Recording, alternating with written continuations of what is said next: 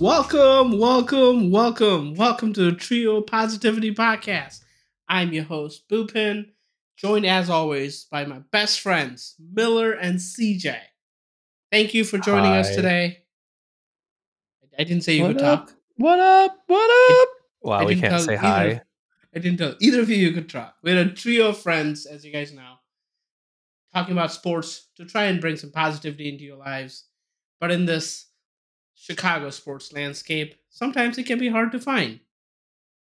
Boys, how we doing? What's happening? Oh, now we can talk? Yeah, now you can talk. We got the Okay. green light. We Love got it.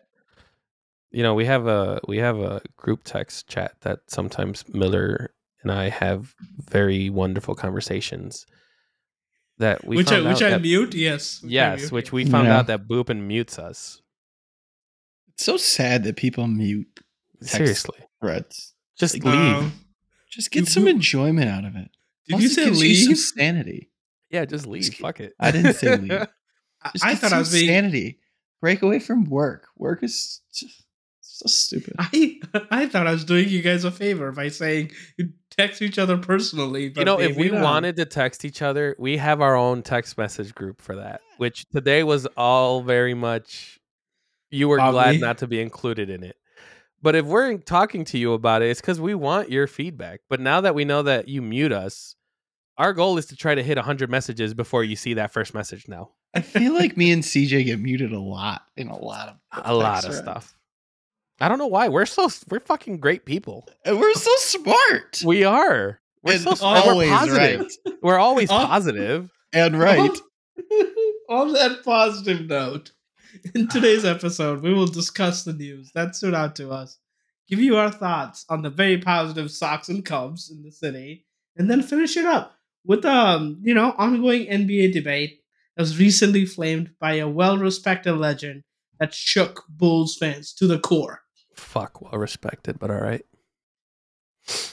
Hey, save it for the main section. I will save it. All right, kicking it off. Miller, what you got? What news stood out to you this week? Did you hear that with the Heat winning and actually making it to the finals in the NBA, he is going to be making Pat Riley, I should say, not the Heat. Jesus. Pat Riley will make his 19th appearance in the NBA finals as a player, coach, or executive.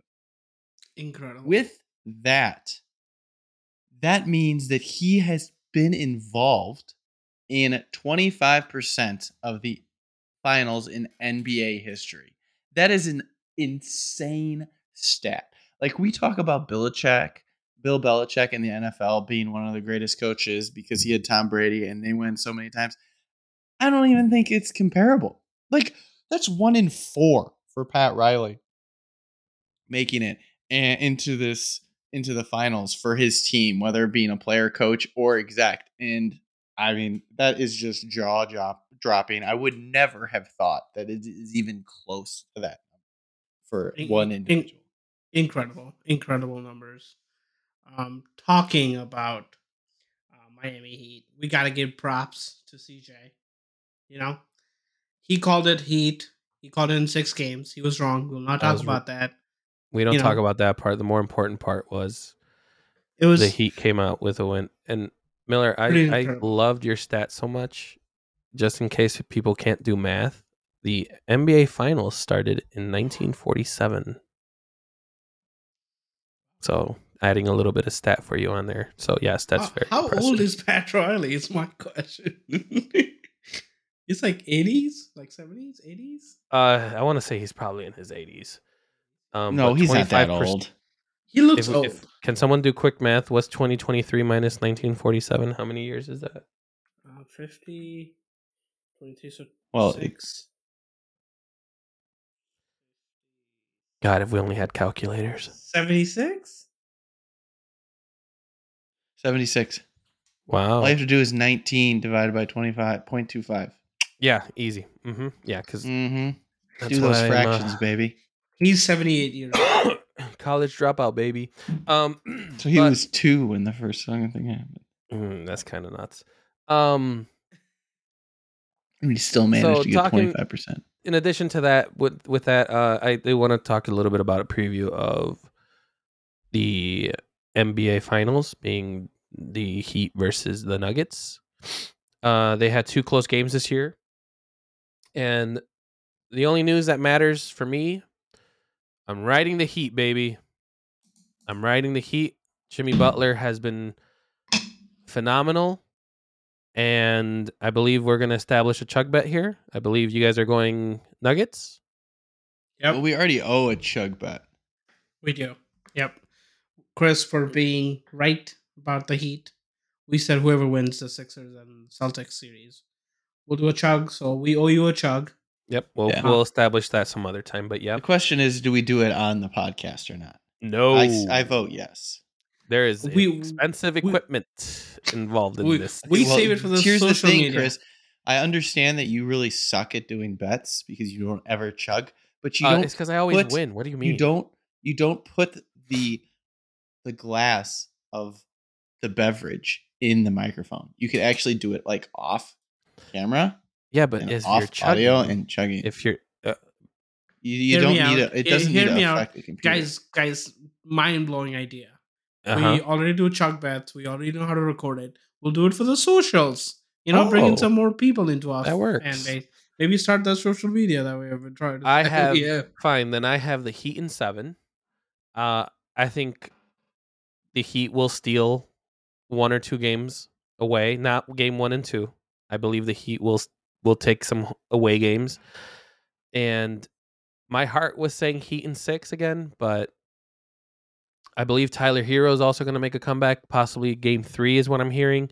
So it should be a fun series. Again, I think Denver doesn't get that much credit for getting there. Having last year's MVP, is still going to be good. So it's going to be a good series. So I'm excited. Yeah. Boopin, what you got? Before we jump on, really just look at the line for her Denver game. Denver's a 9-point favorite tomorrow. That sounds like CJ. If you really wanted to put your money where your mouth is, you might want to put some money on the Heat because I will put. I believe the Nuggets are plus or minus 400 and the Heat are plus 310. In money, so you should really think of that. To win the series. You know what I'll do? You know what I'm gonna do? I'm gonna do $5 every game Heat money line. Okay, yeah, that's a good bet. You might do better putting all of the money in. Heat in 7, but again, I'll still put Heat. I'll put 5 in Heat. You should just put money that the Heat are gonna win the series. and we say units. We don't say. Did you mean 5 units? No, $5. 1 unit. We don't. Okay. We're the trio of positivity and low betting. No parlays, baby. Team no parlays. Just wait till football season starts, listeners. We're gonna get into dumb 12-pick parlays. Can't wait. Nope, we don't do that. I wanted to talk about this, and you guys know I'm a Sox fan, but I hope even the Cubs fans, saw the news, got some good vibes out of this news. I think it was wonderful news this week. Liam Hendricks is back, the Australian closer for the White Sox. Fairly solid closer. Like sometimes he has up and down, but he was diagnosed with non-Hodgkin's lymphoma in December. Came out in January. That man went through chemo, went through everything, and he came out to a standing ovation from the Angels bench, the Memorial Day crowd, and even the umps. Like I read an article. They were like, "Is he gonna have like a delay of game because they're gonna root for him with the ovation? It's gonna get him that." But the umps were in on it as well. He didn't have a good game. Probably have to say that. He threw 27 pitches, gave up a couple runs. White Sox lost the game, but again, I cannot imagine like getting diagnosed, going through chemo, everything. I found this quote too. So during spring training, he showed up at the White Sox camp, which is approximately about 60 days till today. And he told Rick Hahn that, hey, I'm going to be back in 60 days. And I think Monday was day 60.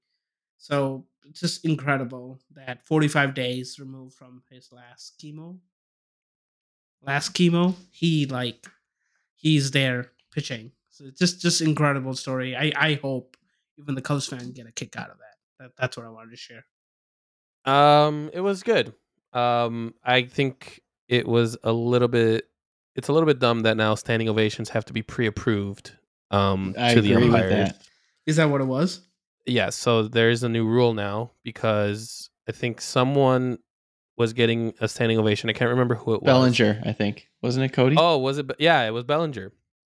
And he got called for not stepping in the box on time. And so after that, the rule is the teams have to let the umpires know that standing ovations will be either a possibility or they're going to request one. And they now have that ability to kind of play with it, which in all fairness, it's a human thing. Like if people want to do that, I just find it funny. Like you might as well give him the standing ovation when he's in the on deck circle, or just go away with standing ovations. But it was nice to see. I got to see that, and I believe it was stage 4, which is even more impressive. Yeah, it's so crazy that they can just bounce back so quickly. Because I remember hearing this.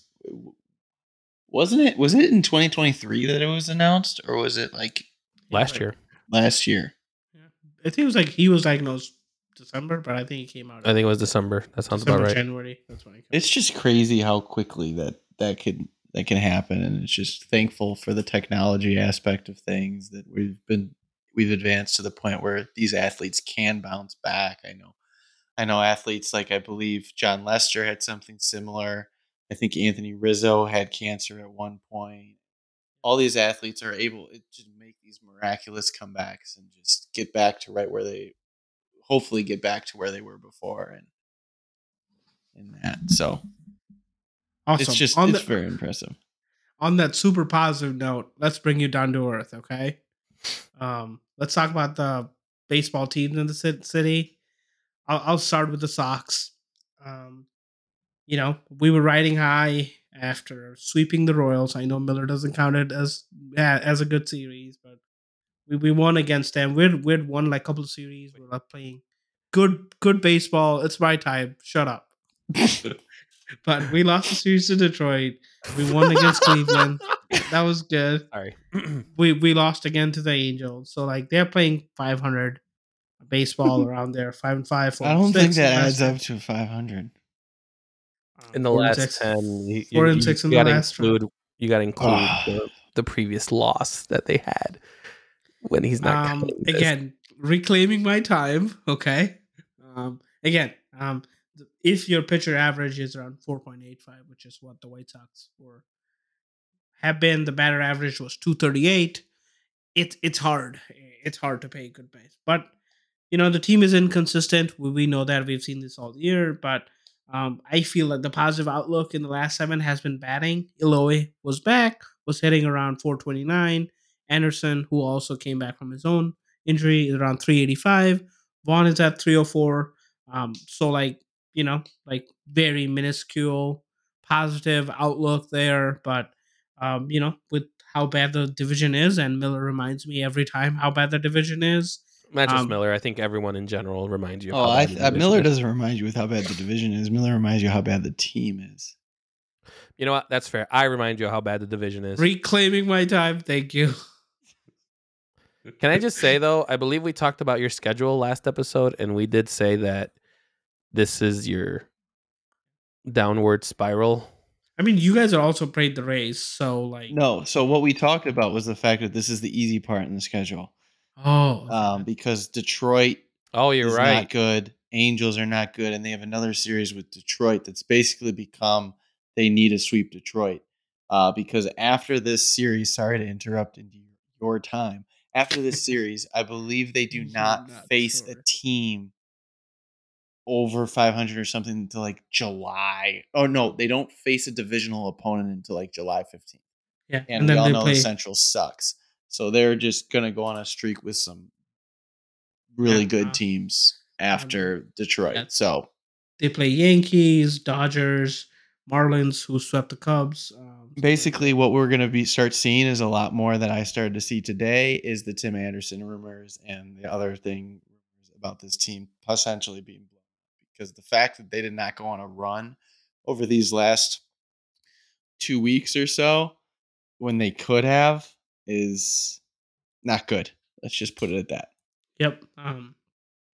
Agreed. Just like general trends, though, general positive trends. The starting pitcher go later in the game than they were earlier in the season, which is good to see. Which kind of helps the relief pitching a little bit. Again, they were one of the worst in relief pitching. That's gotten better too. With Hendricks coming back, hopefully some consistency there. I think that's what I have. I think that's a good outlook. I think you're still on the positivity train with them. You still feel like this can turn around. I was after last week. I gave him a 4, if you guys remember. I'm probably downgrading that to a 3. Ooh. With good tough couple of series coming, I need to see something from them to bump them. Trade deadline is July, right? Mm-hmm. Like, you have a month to turn this around, and this is not the time to be in it. I believe you guys are 4th in your division, but you're 6.5 games back. I mean, it's still a streak. It's still a streak worthy. They need to win 10 games to be 500. Yeah. Well, no, 10 games actually. 10 games would still get them under 500 if we're talking about as of now. The one comment I was going to say about your division, though, the Twins are the only ones as of right now, as of this podcast recording, that are over 500. Yeah, by one game. And that's the thing. And that's why the series against Detroit is so important, because when they start going out of their division, they're going to be facing tougher opponents unless they start playing the NL Central, which is basically the same division. Detroit is 2nd in the division. I mean, talking about teams that were division 4th, under 500. Talking about teams that were 4th in their division. Let's talk about one that's 5th in their division. The Cubs. Hey, let's go. And we still have a better record than the Sox. We still have a better record than the Sox. Let's go. Yep. Yep. Listeners, I will take over this part, CJ here, because we're going to get into a little bit of some topics. But one thing I do want to point out about the Cubs, they officially took 2 games out of 3 against Tampa. We got robbed today. I will say that. So you're not going to talk about the important notes? I will give. I was gonna give over the important notes, but as far as like what our conversation is gonna go, but because we're gonna talk a little bit more, and there's a little spicy topic that we're gonna get into, but which is not on the agenda, by the way. No, it is in the agenda. But my whole thing is the Cubs. If they had swept the Rays, my positivity outlook would have been an 8. Oh my gosh. Jesus. But because we got 2 out of 3, we're still on a 6, baby. We just got swept by the Reds. The fucking Reds swept us at home. Listen. Don't give me this crap because we won 2 games. The games. Reds are the 3rd best team in the division. Okay? Let's give them credit. They're sad in itself. It is sad. Can we acknowledge that the professor's back, please? Yes. Kyle Hendricks is now in our rotation. Dealing. He was dealing the other night. He was dealing. Hey, maybe this is the weekend. Hendricks are back. The Hendricks are back, baby. 1 run against Tampa Bay over 5 innings. I don't even know if any pitcher on the Sox were able to do that because they got their ass kicked. Yeah, they did. Keeping in that trend, Miller, I believe every game against the Rays was defined by 1 run, which speaks volumes about what we need as a team, which we're going to get into. But yeah, go ahead, keep going. What other positivities have you seen so far, Miller? I mean, I must admit I was impressed against Tampa Bay. That was a nice bounce back after the sweep, but you just can't do that against the Reds. I'm sorry, I'm sticking to that, but it's just like when you have a team like that coming in, basically an equal opponent, to come into your home park to get swept. It's just you just can't do that if you expect to move somewhere. We are, I believe, at this point 7 games under 500. We've fallen back. I think we've probably played probably 4-6 or 3-7 over the last 10, and we just have looked very inconsistent. The bullpen is a freaking mess that we will get into. And the big topic right now is the manager, David Ross. Here we go. He came to the team probably 2014, 15 as a player. Won us a World Series. Had a few managers after that. Joe Madden being the one. Props to the big dog. Got us that World Series ring. Thank you very much. And proceeded to be this golden child for some reason of this organization. No. You can't say that. He basically was, because he quickly ascended from a player to a manager. He became a manager with the Cubs. He's a 4-year manager. And over that time period, he is 30 games under 500. And considering we had basically our core for the first 2 seasons of that, that's not very good. Okay. I got to stop you there, buddy. Got to stop you there, because we both know why that core did not work out. It was mostly injuries. I wouldn't say mostly injuries. It was mostly injuries. And we had no pitching. We still had the core. The core, when he came to the team, a core he of had hitters everybody. is great when you can score 4 runs, but you give away 6. Okay, we're not. I mean, you still had Darvish on the team who was dealing. He was up for the Cy Young. Mm-hmm. You still had Kyle Hendricks on the team. You still had John Lester on the team. John Lester was gone by 2017. You made the playoffs, and I believe they got swept. So I mean, I'm just saying, he had teams that he could have put over the top, and wait. You're saying the Cubs made the playoffs with Ross in it? I believe they did the first year. They did not, my friend. He hasn't had any playoffs. No playoffs. Thought they did. It just goes to their underachievement. It goes to show that we. So the bottom line is the current conversation is: do we need to keep Ross on this team? And my opinion is, I think he needs to go. I think this team needs a shakeup, similar to what we had in the Phillies last year. Now, I'm not going to sit here and say that if Ross gets fired, they're going to bounce back, but I just don't see the future with him. This team is currently on the upward trend. I will give you that. But are you going to sit here and think David Ross, a guy with no experience when he started this, being the guy that leads us to the promised land? I don't see it. I just don't. I don't know. The in-game decisions that he's been making is just mind-boggling. Whether you're talking about the bullpen, whether you're talking about having hitters come in, Eric Hosmer, he asked Eric Hosmer to lay down a sacrifice bunt. He has 3 sacrifice bunts in his career. He is not a sacrifice bunter. He keeps playing players like Eric Hosmer. He's leaving Ian Happ on the bench with the bases loaded. He's taking people out the bullpen. He's placing arms in there. Today, he took off Wozniacki, he gave up 2 hits over 3 2/3 innings. He gives up I think a walk or a single, and he takes him out, only to bring in Mark Leiter, who gives up a 2-run shot. Backed the following inning, he puts him out there again. He gives up another 2-run shot. I mean, the in-game decisions are crap. The lineup is bullshit. He's not playing his stars after huge games. You can talk about that.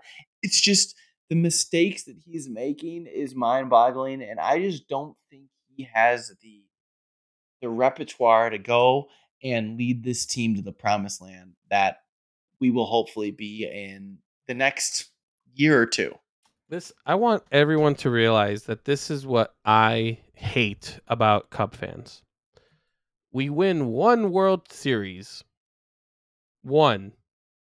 And all of a sudden, we have this fucking halo around us that we have to now win in the next couple of years. This is still a development team. As much as we have good teams on it, or good players, this is still a development team. As far as David Ross is concerned, their offensive stats have increased every year that he's been in the league. 2022 was a decline, bud. I'm sorry, 3 out of the 4 years. There you go. Right? That's still 75%, which is still an improvement. Not to mention, we finally decided to sign some people. The Cubs have not signed any good players that make us a playoff team. What are you talking about? The Cubs have spent $500 million in the last 2 years in free agents. And of those 500, are those World Series caliber players? No. I don't know. Thank you. Do you wanna sit on the sideline and spend less than that? That is loud. That is loud. Very loud. That's all right. I muted him. You can't sit here and say the Cubs should spend money and then do not look at the fact that we just spent $500 million in the last 2 years. I mean, we got $500 million in the last 2 years. Last year, we got Stroman, who's basically your favorite player on the Cubs right now. Stroman is a great signing. The majority of the signings, though, have come from Suzuki, Stroman, and that's Swanson. Maybe 2 players this year. Swanson and Taillon. And I will say, right now, the free agents class for 2023 is highly disappointing. Hosmer busted. Trey Mancini looks like a freaking ghost of himself. He looks like shit. Taillon has basically the ERA of a Sox player. And, I mean, it's very disappointing. But you can't sit here and say they haven't spent money when they have. $500 million over 2 years. You just answered my question, though. They haven't spent money to be a World Series team. What are you talking about? Do you want them to spend $1 billion? Is that what you want? Miller, do we have a team to spend money on? Do you think that the team right now is only a couple players away from a playoff / World Series? No. I don't think the players that got... Hold on. Answer the question. Hold on. It's a yes or no. As the team stands right now, are they 1 or 2 players away from a playoff berth, not a wild card, from a playoff berth and going into the World Series? Are they 1 or 2 players away? Not going to the World Series, but they're 1 or 2 players away from going into the playoffs. Yes, 1 or 2, right? Have we signed those 1 or 2 players? No. Do you do that in one off season? That's my whole point. Do you do that and I gave you 2 off seasons? Do you do it in 2? You build up. They're doing it the right way. I'm not going to sit here and deny that. They made a lot of mistakes this year, specifically with some free agents that they signed that they didn't pan out. But I mean, Cody Bellinger, hopefully they can flip him. They got a good minor league system, who we're going to get into more detail on that next week. But you can't sit here and say they haven't spent money when clearly they have. They spent money on players. Damn it, Boopin. I'm muting you. It's funny how White Sox fans can't have this conversation about playoffs because they haven't been there since how long? They were there like 2 years ago, and they got swept. They were there more recently than your team, buddy. They haven't won a series since I think 2005. So interesting. No, I love the sad violence. Oh, keep going, guys. I'm loving this. But I mean, getting back to obviously maybe Ross will not get fired, even though I think he should be. But potential replacements. First of all, the biggest one there is Joe Girardi. You really think he came to this organization to be an announcer in the booth? I think he smelled blood in the water. Hey, you know what's crazy? He did, and I think he's thinking to jump in. And he's got a championship pedigree, so I wouldn't be surprised if you know what's crazy? Wait, Joe Girardi has a championship pedigree? Excuse me? Didn't he win with the Yankees? He did not. Yeah, he did. No, he did not. He didn't. Okay. And any other replacements you guys can think of? Wait, also, that's another former player, by the way, that became a manager, and you're calling him championship caliber. His first team was, I believe, the Yankees, and then he was in the minor system. I don't know what you're saying. I know it's a former player. I understand that, but he also has experience where David Ross doesn't.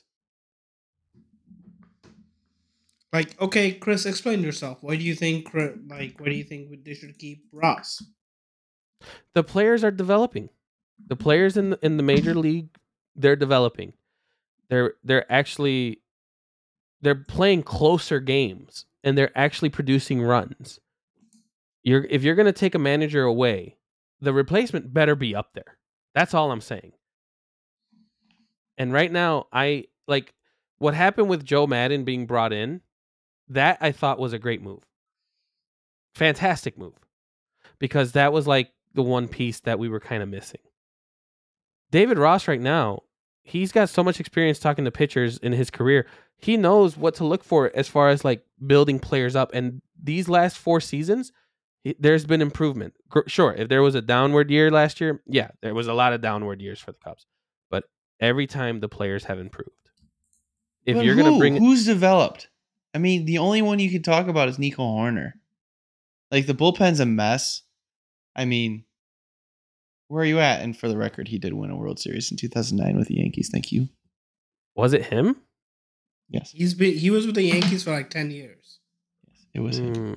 I thought I see development. There are some players out there but I mean, I don't know how much development you can put on the manager. To me, the manager, it needs to focus on in-game decision making, working the bullpen, putting people in the right situation. And I haven't seen it enough this year. And I question the ability to take it to the next level. That's where I am, because he's got 4 years experience with the same team. First of all, people talking gets old, especially with players. If they hear the same thing over and over again, it eventually flames out. And at this I point, agree with a that. lot of these guys have been listening to him for an extended period of time. So, but Joe Girardi is the big one that comes to mind. You still have people that are current coaches. Andy Green in one, who's the bench coach who did sub in when he had COVID, when Ross had COVID. He's familiar with the team. He has 4 years of managerial experience. And then Mike Napoli is I don't agree with Andy Green, because if it's the same coach, why take away? Not the same coach. It's the same coaching tree. It's in the same system. Same system. Yeah, like why would you replace? That's like I don't know. New guy. That's what they did in the Philadelphia last year, and what propped them up. They used the bench coach to bring them in, and they ended up in the World Series. That's how it works. It's a new voice. Yes, I understand that it's the same coaching tree, but it's a new voice. I thought the Philly coach was a former bench coach for the Cubs. He might have been, but he was a bench coach for Philly when they fired Girardi last year. Okay. Defending Girardi quickly. In the years 7, 8 years, 9 years he was with the Yankees, he made the ALCS 1, 2, 3, 4 3 times. Won the World Series once. Lost in the divisional round one time and lost World Series one time. So I thought the last Yankees, World Series was still with Joe Torre, so that's my fault. Yeah, that's the Yankees. The Yankees are always in it, and so you're always going to have success because they spend money, right? Yeah. So I don't know. We'll see where it goes. I just think I don't know if David Ross is the future of this organization when they take the next step. Maybe I'm wrong. Hopefully he is, but I don't know. I just don't know. You just don't know when you have a group of players that are young, hoping to take the next step, and got to trust the organization. I disagree. I don't like anyone that are potential replacements. Joe Girardi, I don't like him.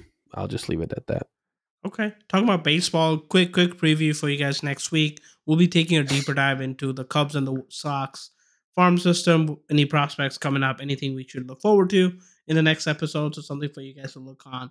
But moving on to the meats and potatoes of the episode here. If you live in Chicago, I'm sure this was the biggest news of your week. We had a former player, a legend, I may say, Pippen. The great number 2, arguably great number 2.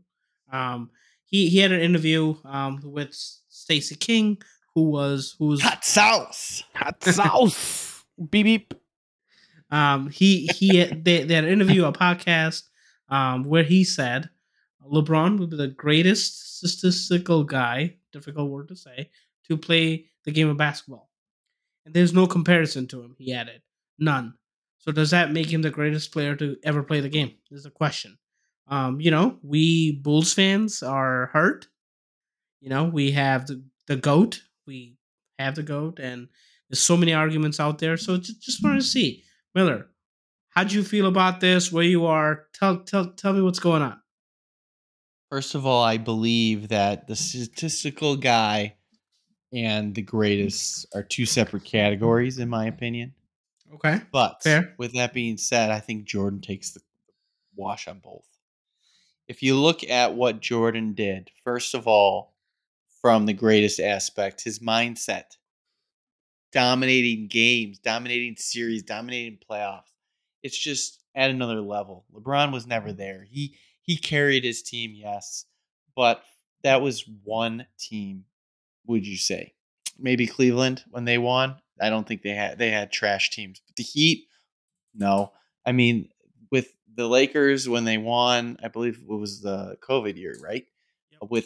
I mean, they still had Anthony Davis when they won there, so he's always been surrounded by stars. And yes, you can say Jordan's the same with Scotty, but the bottom line is Jordan's stats speak for themselves. You have to honor the fact that he averaged 30.1 points a year.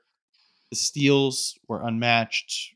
They were almost one steal more than LeBron. Obviously, LeBron leads in the assists and the rebounds categories, yes. But the biggest thing is to understand is in today's day and age, there are so many different metrics that really come to the forefront that we haven't had before. When you sit here and talk about the efficiency rating, talking about the production per minute, Jordan is number one overall, leading James, who is number three, by almost a point. And the defensive rating, which is how many points allowed in 100 possessions, Jordan's winning. Uh, he dominates James there. And then the plus minus. That's another key statistics that isn't really talked about. Jordan's number two overall with a 9.2. So there's definitely statistics out there that support Jordan being the greatest outside of the rebounds and assists that James dominates. So to look at those, to just look at those three categories, I think is misleading. I think you got to dive deeper into the metrics and look at everything, the totality of their game, and realize that Jordan is the not only the best statistical player, but also the greatest player to ever. So I just want to get my points in unless Boop and you want to go first. No, but like what I was trying to say was like, MJ is a GOAT, right? Like no arguments here. Um, I think the argument was, and you guys can correct me if I'm wrong, is that LeBron has played longer and he's like still like close to close to MJ in some categories, and in some categories he's like statistically better, right? I think that's the argument, to be able to sustain that for longer, which again, fair argument, right? It is probably an opinions thing, but what I would say is that the clutch factor, which I agree with Miller, like he had that kill that I don't think LeBron does, and that he was the one player that was a difference maker, and that's why I think like statistical great player, two different arguments. Agree with Miller there. What do you got to say? Given what he's saying, Pippen is essentially saying that LeBron James, from a stats only perspective, is going to be considered the greatest player to ever play.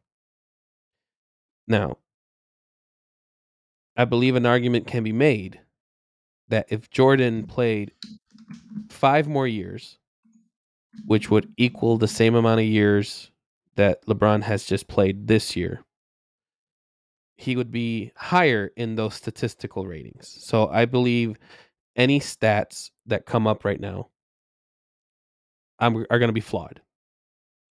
If you play 5 more years, and I believe in 5 years, LeBron averaged 28, 29 points.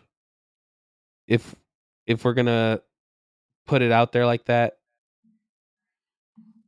I think that alone can make Jordan get closer to some of the numbers. I think LeBron being the all-time leading points getter would not have been possible in 15 years, which is how many years Jordan played. Yep, 100%. So I think that stat is also flawed, but I agree with what Pippen is saying from a stats only point of view. LeBron will probably finish higher in assists, higher in steals, maybe if he gets 2 to 3 steals a game. We still think LeBron has 2 or 3 more years left in the league. I think we can all agree. Is it safe to say that Jordan had the quality and LeBron just had the quantity? Yes, because I feel like with LeBron, with he is on the leaderboard for a lot of these records, but he's also probably the longest tenured player to ever play in the NBA. So I feel like he's up there. He's definitely up there. I think not many players have played as long as he has. I think there's still a couple players that are in the plus. Okay, still 20. a couple, but yeah. I mean, he didn't go to college, so he had that 4-year advantage. Plus, I think I get your point, Miller. Like, there hasn't been a player who's as dominant in his game and like playing as much as LeBron had. But like, I disagree with that. But again, if we're talking about dominating, there is no stat out there in the world that you can define dominating. There is no stat. No, there isn't. Just look at Jordan. No, I was going to say that. So Jordan either didn't make it to the finals. When he did, he won, right? When he won, when he made it, he won. Yeah, like LeBron has. Yeah, LeBron has been to 10 finals and he's won 4. I think that's the biggest knock on LeBron. The clutch factor, the itch factor, whatever you call it. That's where he falls short.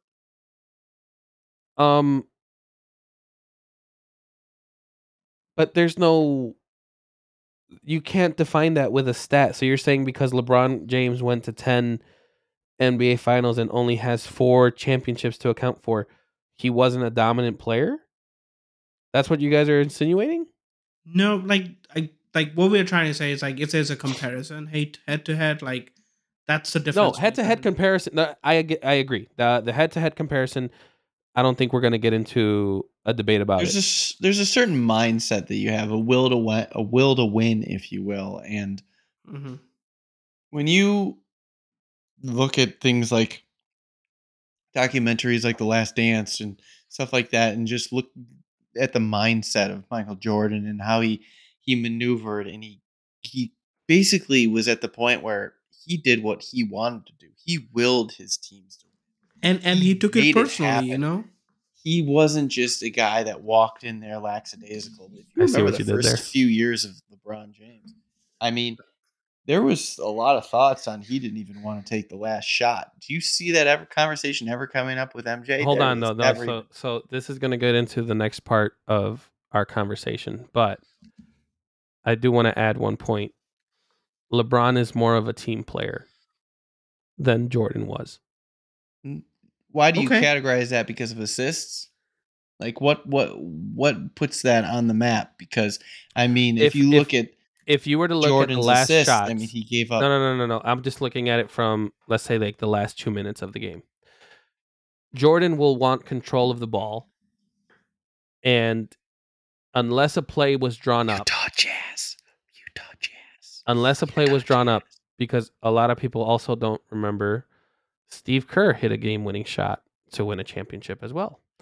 But Jordan don't think the play was supposed to go to him, right? I don't think that supports your argument.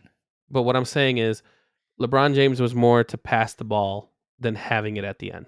That's all I was going to say. He also missed a lot of shots at the end. CJ, wonderful point. That brought up the fact that LeBron doesn't have that closer mentality. That in his defense, he broke it for the most part because he started to take more shots. But I believe in like the first 10 years of his career, that was a stigma on him, was the fact that he wasn't the guy that the go-to. He couldn't make the clutch shot last second. But the thing is, too, that's also how much the game has changed, where Jordan played at a time where the zone was not allowed. You know, like defenses played different. There also wasn't, like, in his time, a 4 and a 5 wouldn't shoot threes or wouldn't be perimeter players, compared to now where there's more opportunities for players to make more shots. So the eras are a little bit different, but the only thing I will always give credit to LeBron for is he knew that he was going to get double teamed. He knew that if he drove one way, he was going to get double teamed. and he was always willing to make the pass. Jordan, on the other hand, he knew that there's no zone, so it's mostly man, right? He can drive, and he's going to want to finish and get to the foul line, where I think LeBron's mentality has always been you play to get the open shot. But they didn't call fouls when Jordan played. Oh. He got to the line, but they didn't call fouls like they do today. I mean, imagine Jordan playing in great today's arguments, era. Boys. Great arguments. We'll table it for next time. But you guys brought up a good point, right? In the later part of the episode, Pippen dished out high praise on the LeBron. He debated that they are equal, if not superior. But I think the thing that got Chris, angrier than if you put ketchup on a hot dog, was that there's nothing wrong with that in my opinion. But go ahead. Speaking of, he said he described Jordan as a horrible player. This is a direct quote. I've seen Michael Jordan play before I came to the Bulls. You guys have seen him play. He was horrible to play with. It was all 1-on-1, shooting bad shots. All of a sudden, we become a team and we start winning. Everybody forgot who he was. He was a player who was really not at top of his category. It was scoring, is what he said. Now, CJ, the floor is yours. How does that make you feel, buddy? So, I've contemplated how I want to go about this, because Scottie Pippen was my favorite player to select in NBA Jam. He was. I had a lot of respect for being the second guy, the guy that never got the opportunity to be a first. But fuck Scottie Pippen. Boom. You said Scottie Pippen is the biggest piece of shit I think I've seen come to Chicago in a long time. A little bit of background. We all know that a Jordan is now tagging his ex-wife, more or less his son. So right at you there, brother. Obviously this is a jealousy thing. Obviously this is Scottie trying to get that attention. My whole thing with this is I no longer put him in the conversation of who should be talked about when it comes to former Bulls players. It used to be Jordan, Scottie, and then everyone else. He's now off the list, and I will gladly put in Joakim Noah as a guy that I loved when he wore the jersey. Derrick Rose is also someone up there too that I would have as someone that you talk about. And fun fact, I actually didn't agree with the Bulls drafting Derrick Rose when he first came out, and I bought his jersey. I changed my mind completely. And that's also a team that I felt, had they won the championship, if it wasn't for injuries,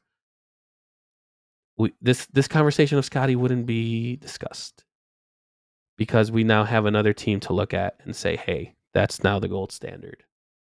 Granted, it's not 6 championships, but Derrick Rose was ahead of his time. Joakim Noah was such a great teammate. He was just someone that enjoyed playing the game, and yeah, he's still involved with the city. He does charity in the city still. Yeah. But yeah, Scottie, you done fucked up, brother. You're not gonna get any more Jordans sent your way unless unless Jordan's son feels guilty and wants to send them your way as he's tagging your ex-wife. But damn, it is what it is. How does it really make you feel, man? I'm annoyed because it's like, don't shit where you eat, Like, the one thing that actually pisses me off too is fucking Jerry Reinsdorf hasn't said a fucking word. Like, defend the shield or defend the logo. Like in soccer or in hockey.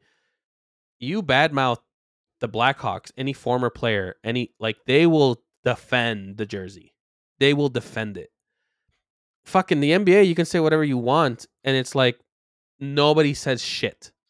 There are a bunch of princesses in the NBA. Yeah, but it's That's different. how it always is. But you always have a bunch of feuds. You have the Charles Barkley, the MJ feud. The bottom line is Scottie has a fucking stick up his ass because he he felt disrespected because of the Last Dance documentary. I mean, I understand what you're saying, but the bottom line is, yes, Scotty runs his mouth about the Michael LeBron debate. He's been doing that for years. And he was always on Jordan's side, though, in previous years. He was either on Jordan's side or he was indecisive, right? Yeah, he was. But now he's pushed the envelope where he's talking about this. But Joakim Noah, the fact that you even bring him up in the conversation is a joke. I mean, yes, he was a good player. He was fun. But, I mean, come on. They didn't do shit. They won a few playoff series. Oh, I mean, here we go. It was fun. But he didn't actually drive them to success. Derrick Rose, yes. If he didn't get injured, you can have that conversation with me. But do you also want to include Jay Williams in there? Yes. I mean, if he didn't get on his motorcycle accident, maybe he could have been the best sliced bread. Come on. Don't stop talking about hypotheticals. The fact of the matter is, Michael Jordan said in the documentary of The Last Dance that he wouldn't have been able to do it without Scotty. He's ranked in the top 50 in the NBA all time. I mean, Derrick Rose and Joakim Noah aren't even in the conversation even close to that. Scotty, he was a 3-time NBA first team, 7-time All-Star, one of the best defenders ever. Like, don't sit here and give me these bullshit players that they had the potential to get there, but they never reached the pinnacle. Okay, and say that they're better than Scottie Pippen just because Scottie Pippen hurt your fucking feelings. First of all, come on, dude. First of all, you're 100% wrong. If you listen to any of the interviews that Derrick Rose has given, or any of the other players that have talked about it, they will say Joakim Noah was the heart and soul of that team. No doubt. It's just like Contreras was the heart and soul of the Cubs, because his emotions. When was Contreras? Was Contreras the heart and soul of a championship team? Hey, should I get the violin or what? No, don't hit the violin. I swear to God, I'll kick you out of this call. When you have those emotions, like when you have emotional players, they're really portrayed as the heart and soul of the team. Joakim, Contreras, Baez, those are all very emotional players. Look at Carlos Zambrano with the Cubs in the past history. Very emotional. When do you consider Carlos Zambrano a legend of the Cubs? No, I don't. Then why would you bring him up? Because it's just a point. No, that's not a point. Joakim Noah is even talked about today. Besides, yes, he is. Are you kidding me? This just further shows how you are not in the NBA mind scope. Like, you don't pay attention to anything that comes out of the NBA. You just look at something and you're like, oh, that looks good. And you move on. What I'm trying to tell you is everything that I've seen. So are we going to dive into this whole like being a bad teammate thing? Do we at least want to go into that? Because when Pippen came in, someone else also came in. So it wasn't just Pippen that came in and fucking magically changed the Bulls. It was fucking Phil Jackson. Okay? It was after Doug Collins left, Phil Jackson came in, and then they started fucking winning. So no, if we're going to talk about what was the biggest thing, and one more thing to bring up to that, it was also brought up in The Last Dance, and I believe even Scotty was kind of saying it, Charles Oakley made a fucking difference. Charles Oakley was an enforcer. If someone touched Jordan or if someone touched Pippen, he was the first one to go up there, and he was willing to get ejected for the fucking team. So, to say that Jordan was a bad teammate, yeah. And you won. Kobe was considered a bad teammate. And you won. You're saying that he is a bad teammate.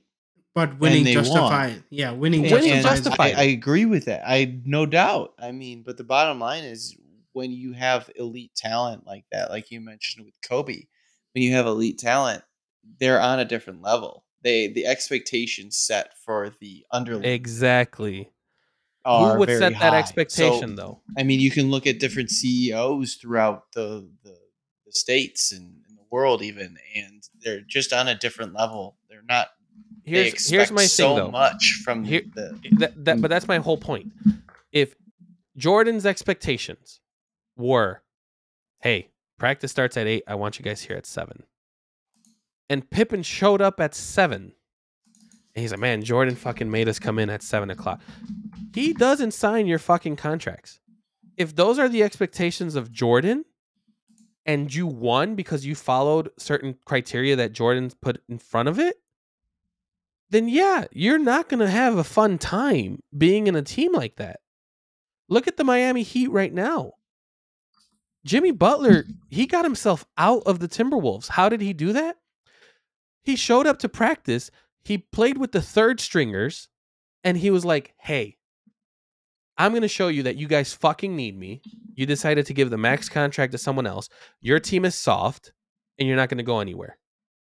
Fucking beat the team. Everyone's talking about it. Jimmy Butler goes to Philly. Philly is one shot away from an NBA Finals appearance. One shot away. And ever since Jimmy Butler left, the Heat have been in the finals more times than Philly has and then Minnesota has. I believe he has the same mentality and the same process of what Jordan has, of what Kobe has. He might not be this. I'm not saying they're the same player. Let's not put that out there. But that team wants to play for Jimmy Butler. There's people that have said on The Last Dance, and if you want to say that the documentary was all about Jordan, well, yeah, it was, of course, fucking about Jordan. He's the guy that led the team. So I'm sorry, but stop being soft. Your ex-wife is getting tagged by another Jordan. Like, if you want to get pissed off about that, figure it out with your ex. But don't say that because his son is tagging his ex-wife, that Jordan was a bad teammate. What do you want? You want Jordan to tell his son not to bang his ex-wife? Like, is that what we're getting into? To me, does it really matter what Pippen says now? I just think he needs to stick up his ass from The Last Dance, because the bottom line is, back in 2018, he clearly came out and he said, Michael Jordan is the greatest to ever put shoes on and play in our game. No doubt. Charles Barkley doesn't talk to Michael Jordan. They don't talk anymore. But Charles Barkley, every time he's on Inside the NBA and Jordan gets brought up, Jordan is the greatest player to ever play the game. Like, I'm sorry. Like, to me, this is a moot point. I think it's just Scotty wants to bring more attention to him to make it seem like I'm the reason that we did this. I'm sorry, you're not. You had two years to do it when Jordan decided to play baseball. You had 2 years to be that lead. The MVP. He got MVP votes in those That's great. Did we win a championship? We made a playoffs without MJ. Did he win a championship? He did not. Thank you very much. No, he didn't. But MJ didn't win it without him. When he went to the Rockets, did he win a championship? No. Did MJ win it without Scotty? He did not. But was MJ number one? What? Was MJ number one of what? Of everything. Yes. Without Scotty? I'm pretty sure I'll be the one to say it. Scottie Pippen was mostly injured during the last couple years of that run. There was a couple games that Scotty didn't even play. The bottom line is Scotty wouldn't have done it without Jordan, and Jordan wouldn't have done it without Scotty. I don't agree with that anymore. That's why he's the second best player on the Bulls. All right. Thank you for the spirited debate, gentlemen. This debate has been going on for decades. We'll probably go on for another decade. So no, if we ever bring up Scottie Pippen, it's because he decided to suck Michael's dick again. That's the only time he's ever being brought back up in this podcast. On that positive PG-rated note. Better be a positive fucking nut for all I care. Thank you for listening. Don't forget to hit like and subscribe button below.